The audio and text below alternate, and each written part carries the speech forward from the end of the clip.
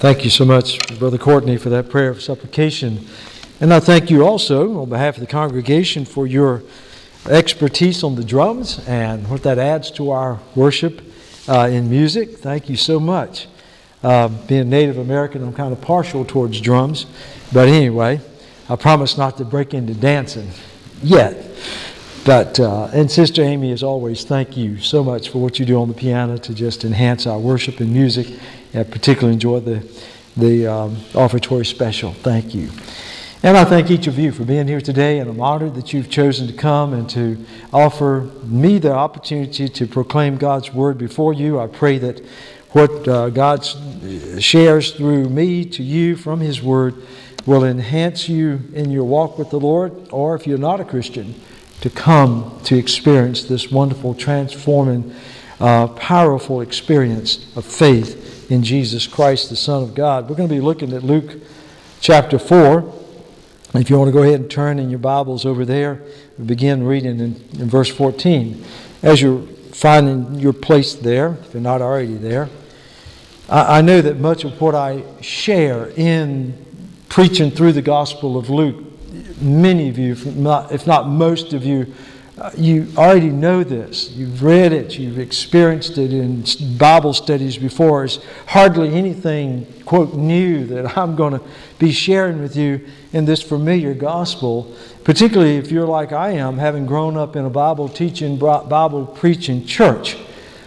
But you know, as we walk through this wonderful gospel, my prayer and my desire is that God would open our spiritual eyes to be able to see our Lord in a renewed way, in a way that maybe we haven't really looked at Him before. Even if you've walked with the Lord by faith for decades, or maybe you're a brand new Christian, but to be able to see our Savior and Lord Jesus Christ in a fresh and a renewed way, such that the Spirit of God would take the Word of God and bring revival, a personal revival in our relationship with Christ, a church corporate revival that would just infuse new divine spiritual power into us as a congregation, that we would recapture our first love. There would be regain that original sense of zeal and excitement over being the people of God. And I pray that God would do that for me and for you. This morning, as I said, we'll pick up in chapter 4 of Luke. And, you know, when we left off, Christ, we had experienced through the eyes of the gospel writer Luke, we had experienced the baptism of Christ. And all the manifestations of the three persons of the Holy Trinity, and Jesus being baptized and the Holy Spirit coming down upon Him, and that booming, authoritative, divine voice of God saying, "This is my beloved Son in whom I'm well pleased," and Christ Himself being raised up from the baptismal waters by John the Baptist. We are beyond that now. We also saw that the Spirit of God took Jesus, led Him into the wilderness. And there for 40 days in which He fasted. And even after that, He was tempted by Satan. God allowed His Son to experience this intense testing, if you will, as to qualify Him as the Messiah. And so now, as we begin to look at verse 14 in chapter 4 of Luke, if you're not careful, if we are not careful, as we read the synoptic Gospels of Matthew, Mark, and Luke, we would almost be inclined to think that we go immediately from the temptation in the wilderness to Jesus' ministry in Galilee, because we leave off in verse 13, it tells about the devil departing from Him. But then in verse 14 it says, "Then Jesus returned in the power of the Spirit to Galilee, and news of Him went out through all the surrounding region." So looking at that, we might surmise that Jesus was tempted and He went straight into the ministry in the region of Galilee. And that's the beauty of the collection of the gospel writings. Because where Matthew and Mark and Luke do not focus upon that first year of Jesus' ministry, John does. Where Luke is focusing upon the Son of God as the servant of all the people, the Savior of all the people, John in his gospel is highlighting the deity of Christ and the fact that He is indeed the only begotten Son of God. And so in John's gospel, and those of you that have been blessed to sit under the teaching of my son Tim in the Equip Hour on Sunday evenings, and have been walking through the Gospel of John, this is a reminder to you. You know, you're saying, oh yeah, we know this. Because in that period of time between verse 13 and 14 in chapter 4 of Luke, there's a time of a span of about a year. Jesus has been actively ministering in portions of Galilee, but primarily in the region of Judea and specifically Jerusalem. If you go back, and I don't advise that you do it now, but in your note-taking section of your worship guide, the blanks, you might write down John chapter 1, verse 29, through chapter 4 of John, and go back and see the wonderful, important, significant things that Jesus has already done before we get to verse 14. I'm not going to go back and read them all, but I want you just to get the synopsis of what Jesus has already done in His Judean ministry in the Gospel of John. For instance, in John chapter 1, we find that Jesus is there in the region of Jordan where John the Baptist is baptizing. We remember how John looked up and saw Jesus approaching, and that wonderful proclamation, if you will, by John the Baptist when he said there in John chapter 1 verse 29, "Behold the Lamb of God who takes away the sins of the world." In that same chapter in John chapter 1, we see Jesus calling His first disciples. He calls Andrew and Andrew's brother Peter and Nathaniel and Philip. We see the omniscience of Jesus as Jesus is telling Nathaniel things that he didn't even realize. We see Jesus embarking upon His first miracle in John's Gospel, chapter 2, when Jesus turned the water into wine. And He exhibits His omnipotence, His power to be able to change water into wine. We see the holiness of Jesus and the passion and the zeal that Jesus has for the holiness of God and the temple and what it represents in chapter 2 when Jesus cleanses the temple. There, verses 13 through 22. We see in chapter 3 of John's Gospel. And all of this is, if you didn't read it, if I'm not telling you this, you would have missed it. But in that famous chapter 3 of John's Gospel, we know that encounter between the Lord Jesus Christ and that learned Pharisee by the name of Nicodemus, when Jesus revealed to him that night in that encounter the startling revelation that nobody goes to heaven, nobody experiences the kingdom of God unless they're born again. Hey, Nicodemus, it's not about obeying the law. It's not about rituals. It's about faith. About regeneration. And that's packed in there too. We see Jesus in chapter 4, as chapter 4 begins in the Gospel of John. And this is bringing us back to Luke chapter 4. As Jesus is leaving the region of Judea, it says in chapter 4 of John, verse 1, "Therefore, when the Lord knew that the Pharisees had heard that Jesus had made and baptized more disciples than John, though Jesus Himself did not baptize but His disciples, He left Judea," which would have been Jerusalem too, "and He departed again to Galilee." But verse 4 says something significant. In verse 4 of chapter 4 in John, it says, "But He needed to go through Samaria." So Jesus is demonstrating that He's here not just to minister to the Jews. Listen, any self-respectful Jew would not travel through the region of Samaria. But Jesus knew in His heart that He was called to the Gentiles as well as to the Jews. And we know that famous encounter between the Son of God and that Samaritan woman at the well. when Jesus told her things about herself that she was startled that a Jew who would be talking to her would even reveal. All of this.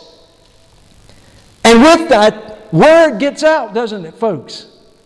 Of course, now we have the help of social media.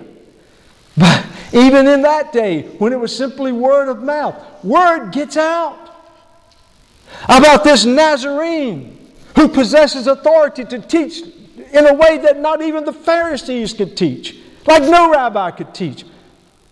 A man who possesses power to turn water into wine. And of course, along the way, the Scriptures tells us he healed a nobleman's son who was near death. Oh, listen, the word's getting out. That he's not only interested in the Jews, but he's also shown a keen interest in Gentiles as well. And that he is preaching and teaching with power and authority and exciting the people about the kingdom of God. And so now he comes on the scene in Galilee. And pick up with me there in verse 14 of chapter 4 of Luke.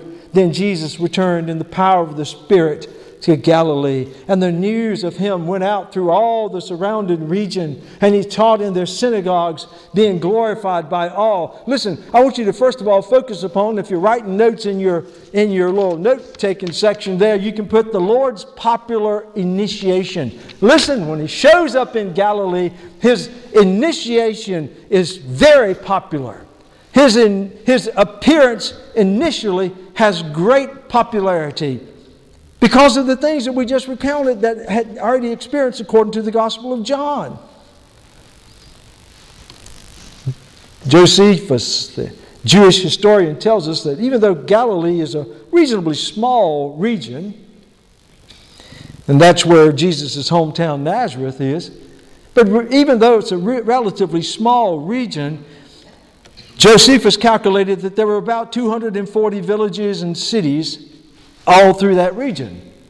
And Jesus would spend about a year and a half ministering in the region of Galilee. In all of those towns and cities, wherever there is at least 10 Jewish men, there would be a synagogue. And we're going to see the significance of the synagogue because it's the worship center for the Jews after the destruction of the temple in 586 by the Babylonians. Just about every community where at least 10 Jewish men were gathered, there would be a synagogue, and the synagogue functioned primarily as a place for teaching the Scriptures, proclaiming the Scriptures, educating the youth, and then special social occasions like bar mitzvahs and weddings and things like that.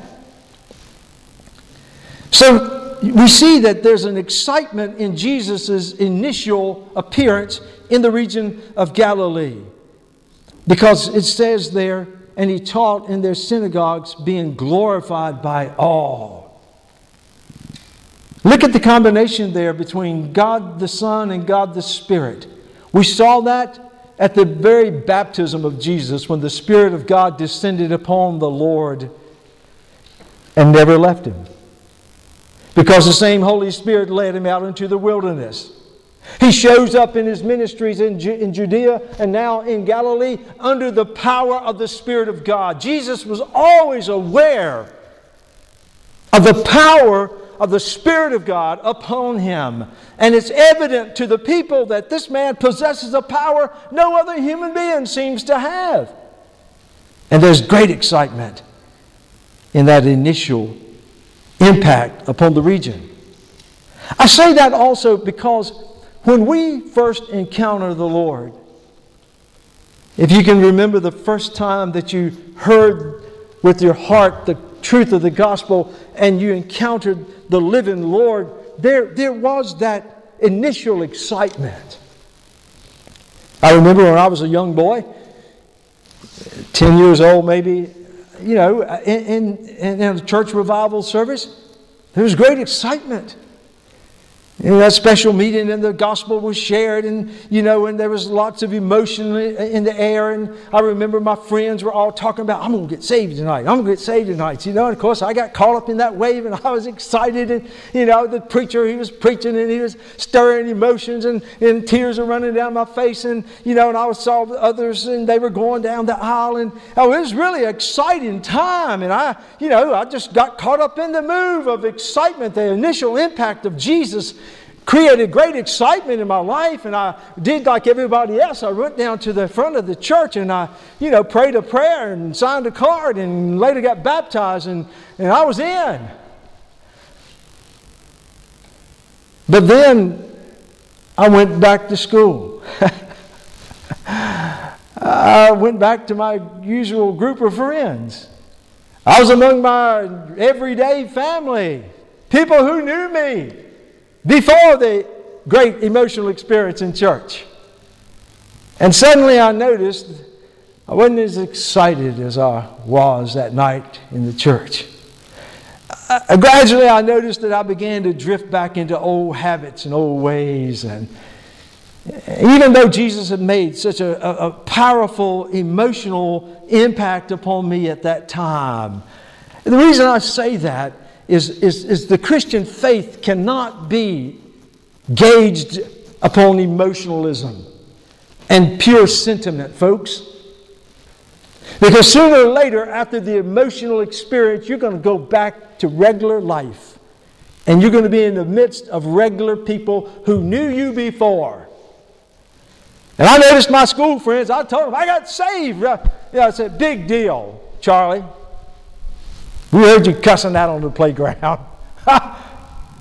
You're just old Charlie Martin. We've known you. Tell some of my cousins, I got saved. So, you're just Charlie. We've known you since you were a kid. Oh, smaller kid. I'm just saying. And so this was a tendency, I think, as I shared in my testimony, it was years later. Even though I believe in that revival service, the Lord was moving on my heart. He was stirring me. I was becoming conscious of my sinfulness. I was becoming aware of who Jesus was. Don't think it was a wasted moment, folks, but I'm telling you, it was not the moment of conversion in my life. It wasn't until I was about 24 years old that God confronted me with my life and the absolute truth of the gospel message and what it meant to be a follower of Jesus Christ. Folks, that's when I heard Luke 9:23, when the Lord says, if anyone would come after me, let him deny himself, take up his cross daily, and follow me. I didn't hear that in that revival service. That's not what I responded to. But when I was faced with the reality of the responsibilities of life and what my life was amounting to, ladies and gentlemen, that afternoon up there in the hills of Virginia or West Virginia, somewhere in that region, at a service that we were a part of, that's when I gave my life to the Lord Jesus Christ and started following Him. And I've never been the same since. That's when Jesus began to radically change Charlie Martin. I was never the man that I was before after that. Praises be unto God. And I say that simply because we need to understand, you don't put a whole lot of stock in people getting stirred up emotionally. No, it's great. I believe that a genuine encounter with the Lord will stir your emotions. Don't discount that. But don't bank on it either. Jesus didn't. In John's Gospel in chapter 2 and verse 23, it says, now when he, speaking of Jesus, was in Jerusalem at the Passover during the feast, many believed in His name when they saw the signs which He did. But Jesus did not commit Himself to them, because He knew all men and had no need that anyone should testify of man, for He knew what was in man. Oh, crowds of people. They were getting excited. They were getting stirred up. Look at the miracles. Listen to His teachings. Come on, get on board. Get on the bandwagon. Everybody, come on. And many were coming. But guess what? It didn't impress the Son of God. Because He knew in the end He'd have 12. Oh, there was a great popular initiation of the Son of God. But let's move further. Because not only do I want you to see in God's Word the Lord's popular initiation, I want you to see as we move further the Lord's shocking declarations. If you were a pollster and you were polling people about the popularity of Jesus, there's going to be a drastic drop in his popularity once we get beyond verse 15.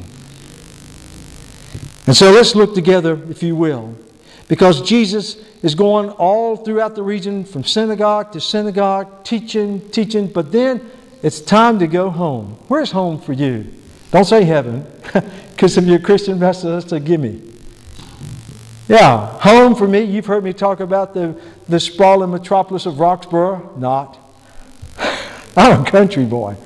I didn't even grow up, folks, confession, I didn't grow up in Roxborough. That just happens to be the closest town, a dot on the map. You go about 12 miles towards the Virginia border in the wilderness,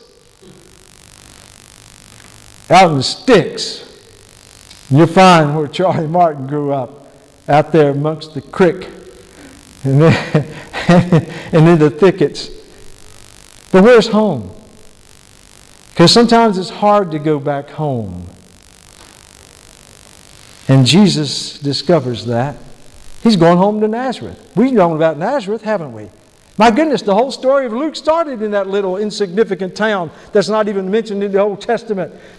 That's where Mary was. That was her hometown. That was Joseph's hometown. Hey, that's Jesus' roots, if you will, his biological roots. He's going back home. Now, mind you, he's done miracles. He's dazzled people. He's cleansed the temple.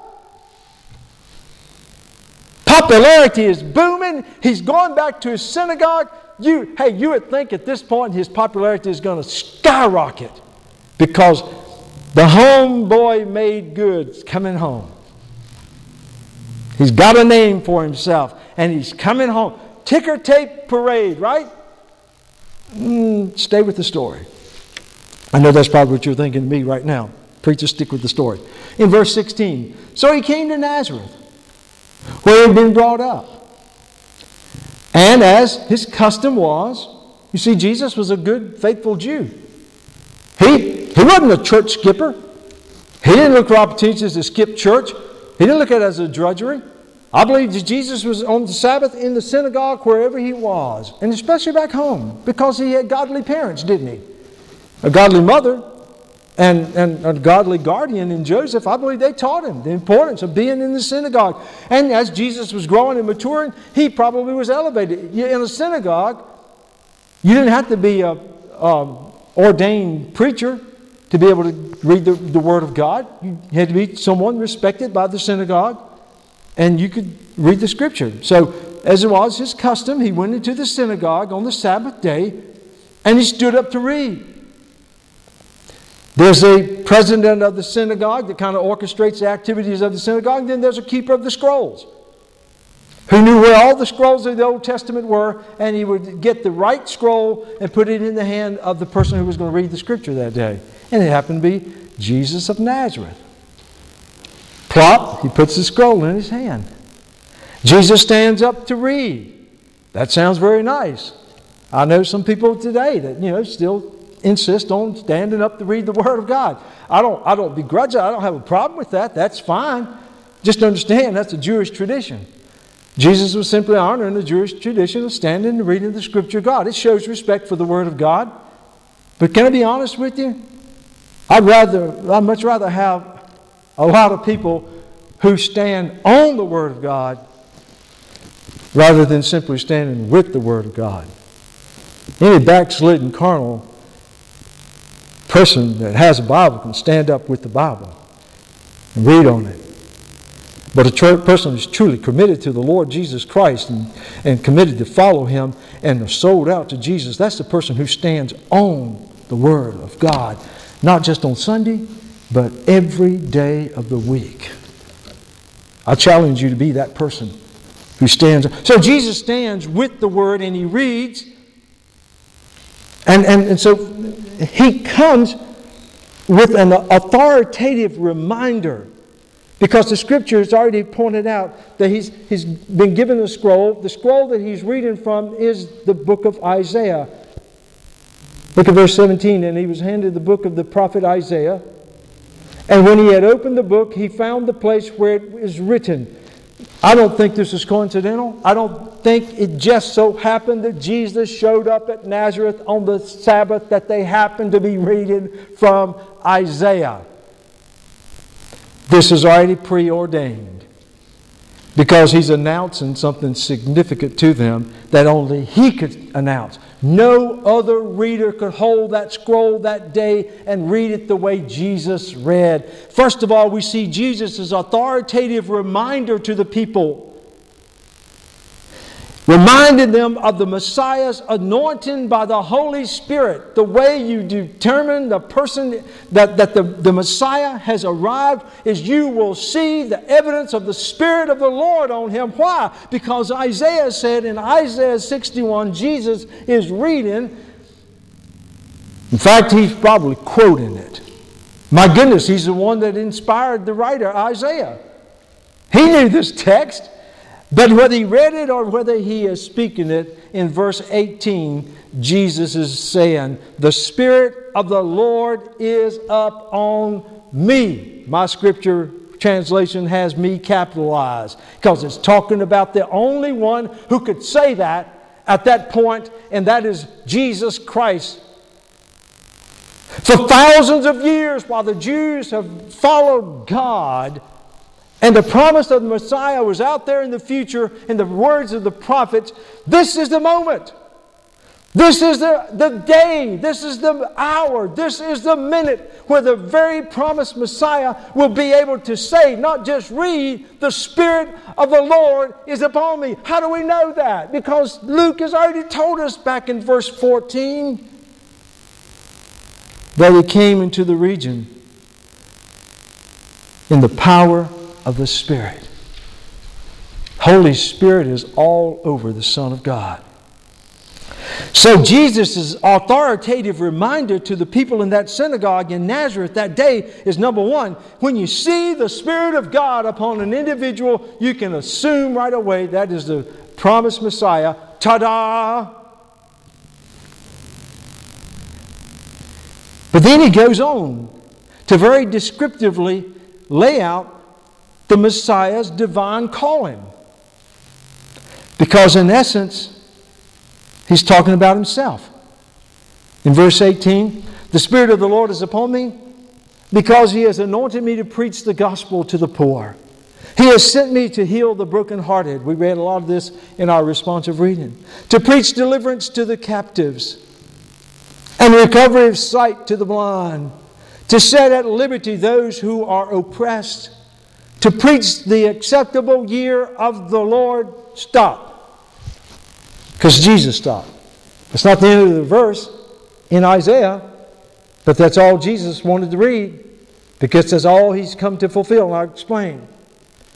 Jesus not only has described how you can identify that He is the promised Messiah because the Spirit of God is upon Him, but He goes on to say, if you watch my ministry carefully, you'll see that I have come to minister to the spiritually impoverished. I have come to minister to the spiritually enslaved. I have come to minister to the spiritually blind. I have come to minister to the spiritually burdened. And if you see that, you're watching the Messiah in action.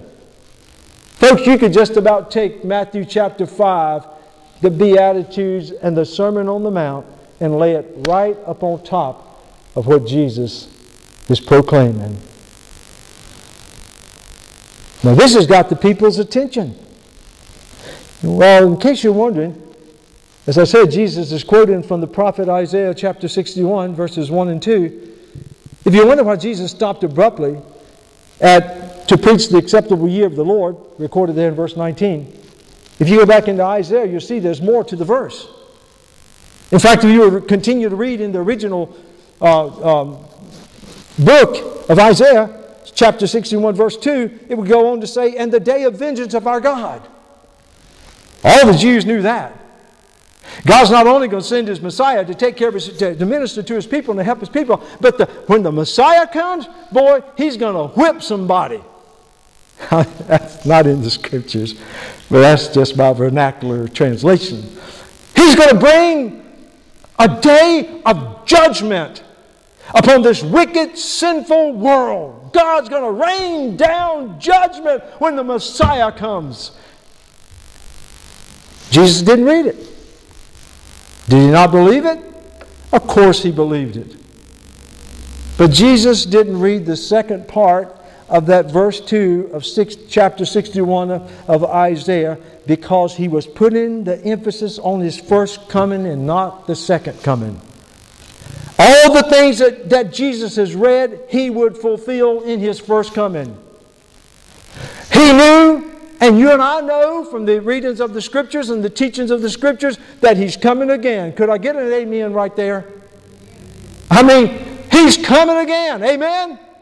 He is coming again. Amen? I believe that with all my heart, just as sure as I'm standing here today before you, that any minute Jesus Christ could come again, not as that mild-mannered, humble rabbi. Oh, ladies and gentlemen, when He comes, He will come in power. He will come in glory. He will come representing the holiness of God. And He will bring the vengeance of God upon this sinful, wicked, rebellious world. But that was not His mission then. And look at verse 21. Because the people are like wide-eyed. Well, look at verse 20. Then He closed the book, gave it back to the attendant, and sat down. And the eyes of all who were in the synagogue were fixed on Him. They're tracking. They're tracking. I mean, you talk about some people that are struggling in their minds. They're tracking. Because what He's saying is absolutely scripturally true. And they can't get over. They know, they sense the authority with which He's saying it. He's not just reading the Bible. He's speaking God's Word as if He were God Himself. You can probably hear a pin drop. It says, and all the eyes of all who were in the synagogue were fixed on Him. Man, like a laser. They're following Him down from the podium. They're following Him to where He sits. Like, what's next? And then Jesus lays it out. Look what He says in verse 21. And He began to speak to them. Look what He says.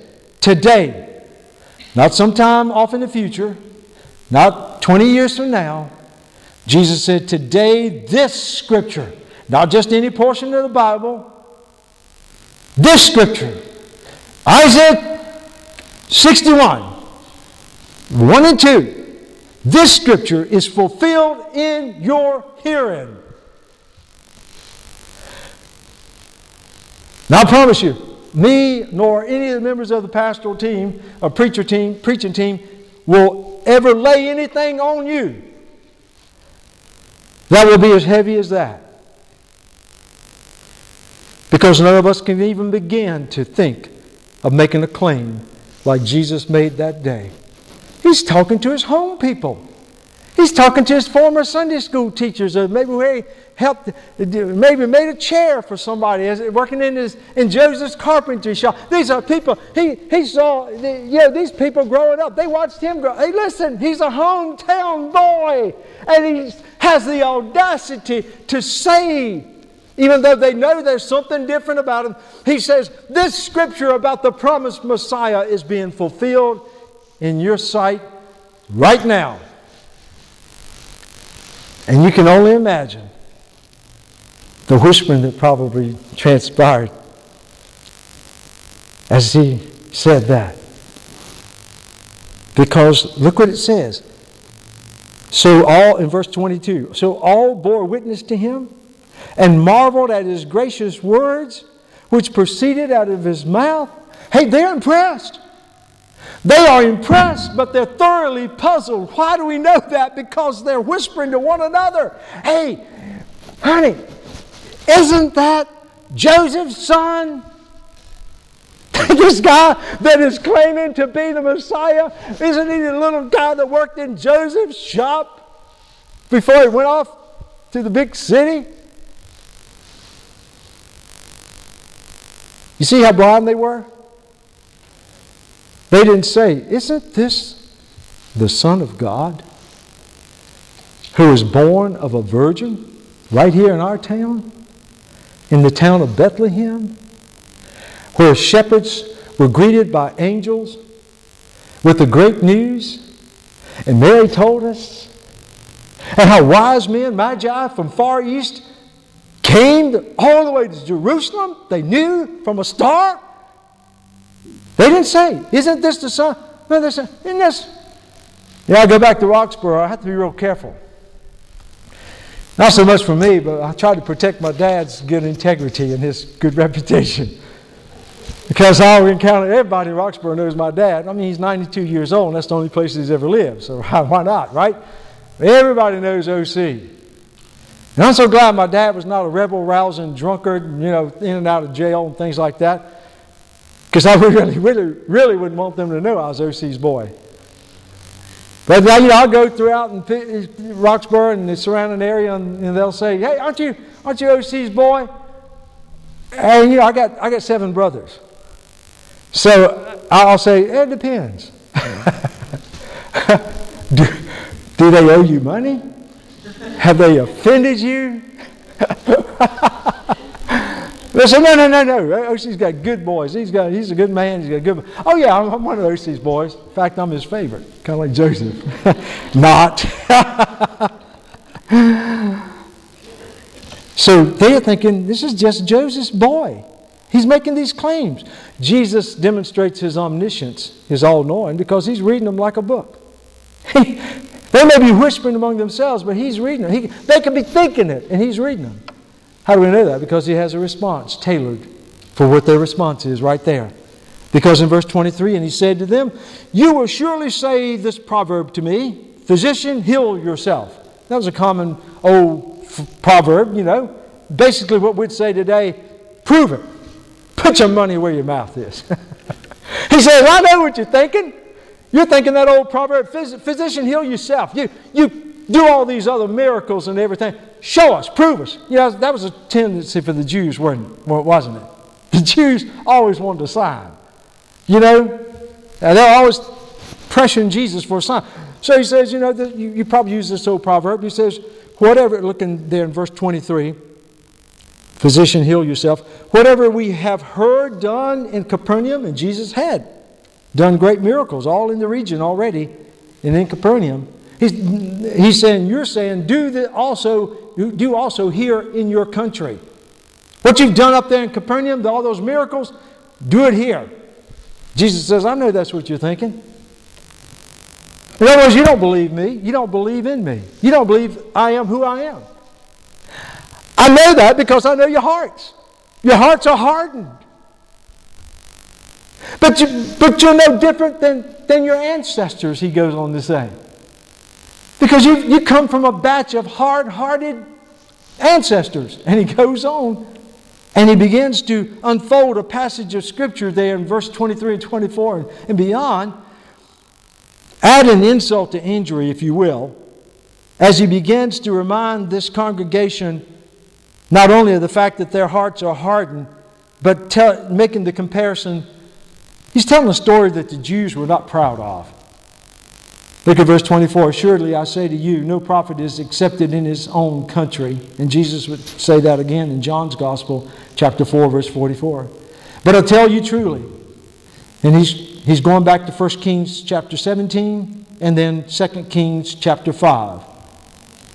2 Kings 17 is about Elijah. 2 Kings 5 is about Elisha, 2 of the most famous, powerful prophets of God in the Old Testament. He said, but I tell you truly, many widows were in Israel in the days of Elijah, when the heavens were shut up 3 years and 6 months, and there was a great famine throughout all the land. That was because of the wicked king Ahab and his sweetheart pagan wife Jezebel. Not too many people named their kids Ahab and Jezebel that I know of. But look in verse 26. But to none of them was Elijah sent except to Zarephath in the region of Sidon. These are Gentile territories. In fact, Sidon is the hometown of Jezebel. You get the picture? God's not sending Elijah to any of the Israelite towns where there were widows in the midst of the famine. He's not sending them to Capernaum or to Judea or Judah he's not sending them. He sends Elijah into a Gentile territory, one of the worst Gentile territories, to a widow there. And of course we know the story. Elijah ministers to that widow. Now if that's not bad enough, he's just reminding them. Why did God do that, by the way? Why did God have the prophet Elijah overlook the Israelite widows and go all the way to a pagan Gentile widow? Because of the hardness of their hearts. They didn't believe in God. They didn't believe in Elijah. He goes on in verse 27. And many lepers were in Israel in the time of Elisha. This is in 2 Kings 5. There were many lepers were in Israel in the time of Elisha the prophet, and none of them was cleansed except Naaman. Naaman wasn't a Jew. He wasn't an Israelite. He was a Syrian general. And he came to Elisha, as you well know, and he was seeking healing, and Elisha told him to be dipped in the Jordan River 7 times. So, God overlooked His own people and did miracles for Gentiles. What a shameful thing. Why did God do that? Because their hearts were so hardened towards His prophets, they didn't believe. And as a result, they missed out on the miracles of God. You hear what Jesus is saying to His hometown people? You're just like that. Your hearts are just as hard. Your eyes are just as spiritually blind. There will be no miracles here because of your hardened hearts. God's not going to do something wonderful through His Messiah for you because you don't even believe. And you know, it's interesting because later Jesus will come back to Nazareth, and we find that recorded in Matthew's Gospel, chapter 13, and then also in Mark's Gospel, chapter 6. But if you want to go back and read it. But He came back, and guess what? The hearts are still hard. And He still didn't do any miracles. So He's laid this bombshell on them. So we have looked at the Lord's popular initiation quickly. As we looked at the shocking declaration, let's now look at the people's strong reaction. Jesus has just set off a nuclear bomb, spiritually speaking, in the synagogue. He has touched them at a nerve like I don't know if you've ever had an abscessed tooth. You talk about an inflamed nerve. It'll bring a strong man to his knees. Jesus has touched a nerve, a spiritual nerve that has just ignited within them an emotional reaction hard to comprehend. John MacArthur in his commentary said, no amount of miracles would convince those whose minds were hardened. And in John chapter 12, verse 37, Jesus said, John says about Jesus, but although He had done so many signs before them, they did not believe Him. Listen, miracles will not convert people. And now, look at the violent reaction, the strong reaction. As the hometown, they violently reject His messianic claims. Now, I've been in some church services and preached some revival services, and you know me, I'm just going to preach the Word, and I'm really not in it to gain popularity or get a new job in another church or something like that. I mean, I love the people. I do. And I try to love on all the people that I go preach revival at and try to befriend them and let them know that, hey, I love them and all that. But when I stand in the pulpit, I start laying out some pretty blistering things that are convicting, and I can see people squirming. On their face, they're trying to smile. In their mind, I know they're thinking, man, let's get this Indian and run him behind the church and work him over. How dare he come in here and have the audacity to insinuate that there's sin in our hearts. But nothing has ever happened to me that would happen to Jesus right here. I'm glad to say, yet. Look at verse 28. Then all those in the synagogue, not just the men, not just the women. I can see little babies with their rattlers running out there. I mean, it says everybody in the synagogue. I don't know if you've ever stirred up a hornet's nest. I have a few times. Sometimes dumb, being dumb, intentionally. Sometimes accidentally. Doesn't matter whether you did it on purpose or not. You stir up a hornet's nest, you'll find the whole hornet the whole hive doesn't like you. I was milking the cow one day, and it was a hot day, and I had her parked under the hickory tree, and I was milking away, got a full bucket of milk. I was proud of myself, and so got ready to go back to the house to deposit the milk from my mom, and I stood straight up, and my head bumped something. I look up, and I see a gigantic hornet's nest with those white-faced black hornets. Man, those things are kamikazes. They're the terrorists of the hornet family. They were not happy that my head had upset their hornet's nest. And I'm going to tell you something. Here I am. I had decisions to make. Do I save the cow or save me? Do I untie Bessie so that she can run?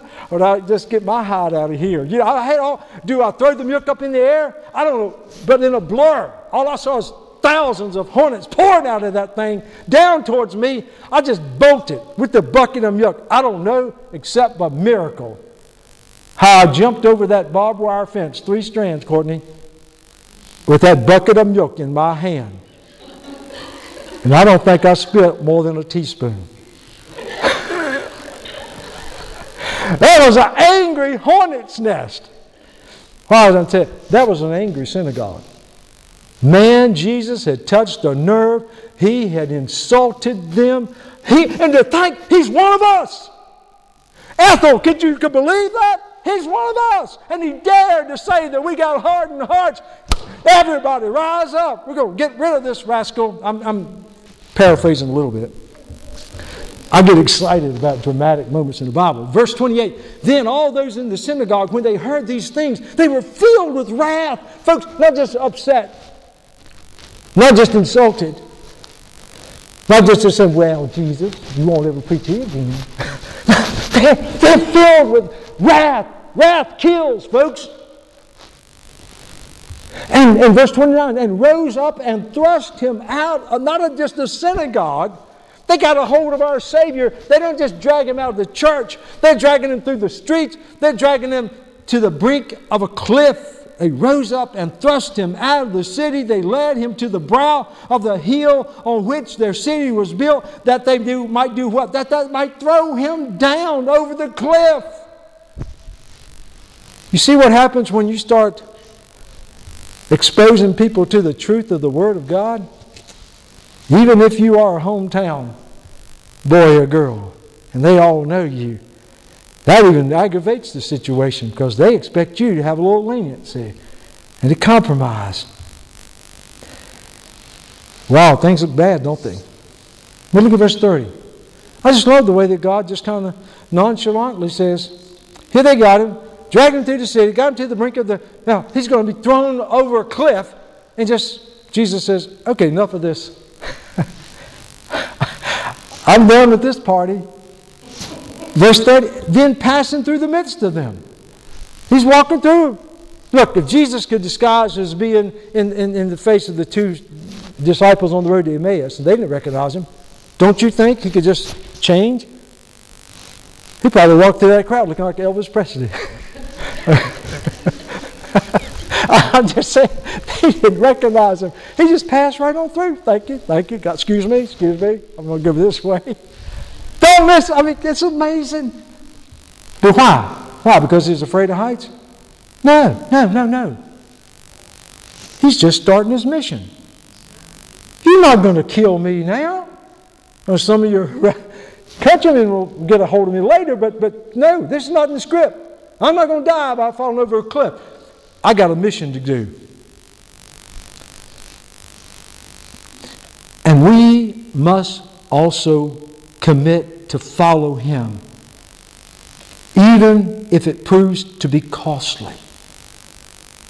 And sometimes it costs us the most among those who know us the most and the best. That family member. You telling them about the radical change that has transpired in your life and how, in John chapter 1 verse 12, how you are a son of God now. In 2 Corinthians 5:17, where it talks about you're a new creation in Christ, the old has passed away, the new has come. Galatians 2:20, you're telling them how you've been crucified with Christ and how it's not you but Christ living in you now. How in Ephesians chapter 1 verses 3-5, you're trying to explain to them how Paul promised that you are now a citizen of heaven and all the blessings of heaven, or you are a resident of heaven. You are part, in 1 Peter chapter 2 verse 9, you are part of a chosen generation, a royal priesthood, a holy nation. You are the people of God. You're trying to tell your everyday common folk that know you and have known you for years that has happened in your life. Be careful. They may throw you over a cliff if you make them look bad. But we have the same responsibility, even among that which is common and familiar to us. Co-workers, neighbors, schoolmates. Don't go changing your tune. Don't water down who you are. Be bold. Stand for the truth. It's Christ in you. And if anybody hates you, rejects you, they're not rejecting you. They're rejecting the Savior who abides in you. I'll close with this illustration. I had the opportunity to read a good book a year ago called Seal of God. Seal of God. It's a true story told by a former U.S. Navy SEAL, Chad Williams. I heard him interviewed by evangelist Greg Laurie, fascinating young man. He was one of 13 out of 173 in his class who even made it through Navy SEAL training to graduate. You got to be tough. In his book, he describes the training. I mean, it's brutal. Just to make it as a Navy SEAL. They torture you to the point of death. You got to really want to be a SEAL. He made it. And he became Navy SEAL. But along the way, God in His providence decided He wanted to turn Chad Williams into a soldier of the cross. And he became a Christian. He was truly converted.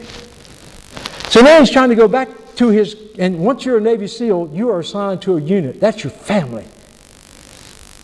He was supposed to be, his group was in Iraq at the time when the pirate commandeering of that freighter, I forget, but off the coast of Africa, Tom Hanks played in the movie. His unit was called. He had packed their diving gear. He was an expert in diving. They were ready to go. They'd gone to the airport. They were ready to fly. That was going to be the team. He was going to be that team that took out those pirates. Sniper shot. But a sandstorm swept in and prevented them from leaving, so they sent another team. But when he began to share with his comrades his genuine conversion to Jesus Christ and the change that had come over him, they turned on him like a pack of wolves.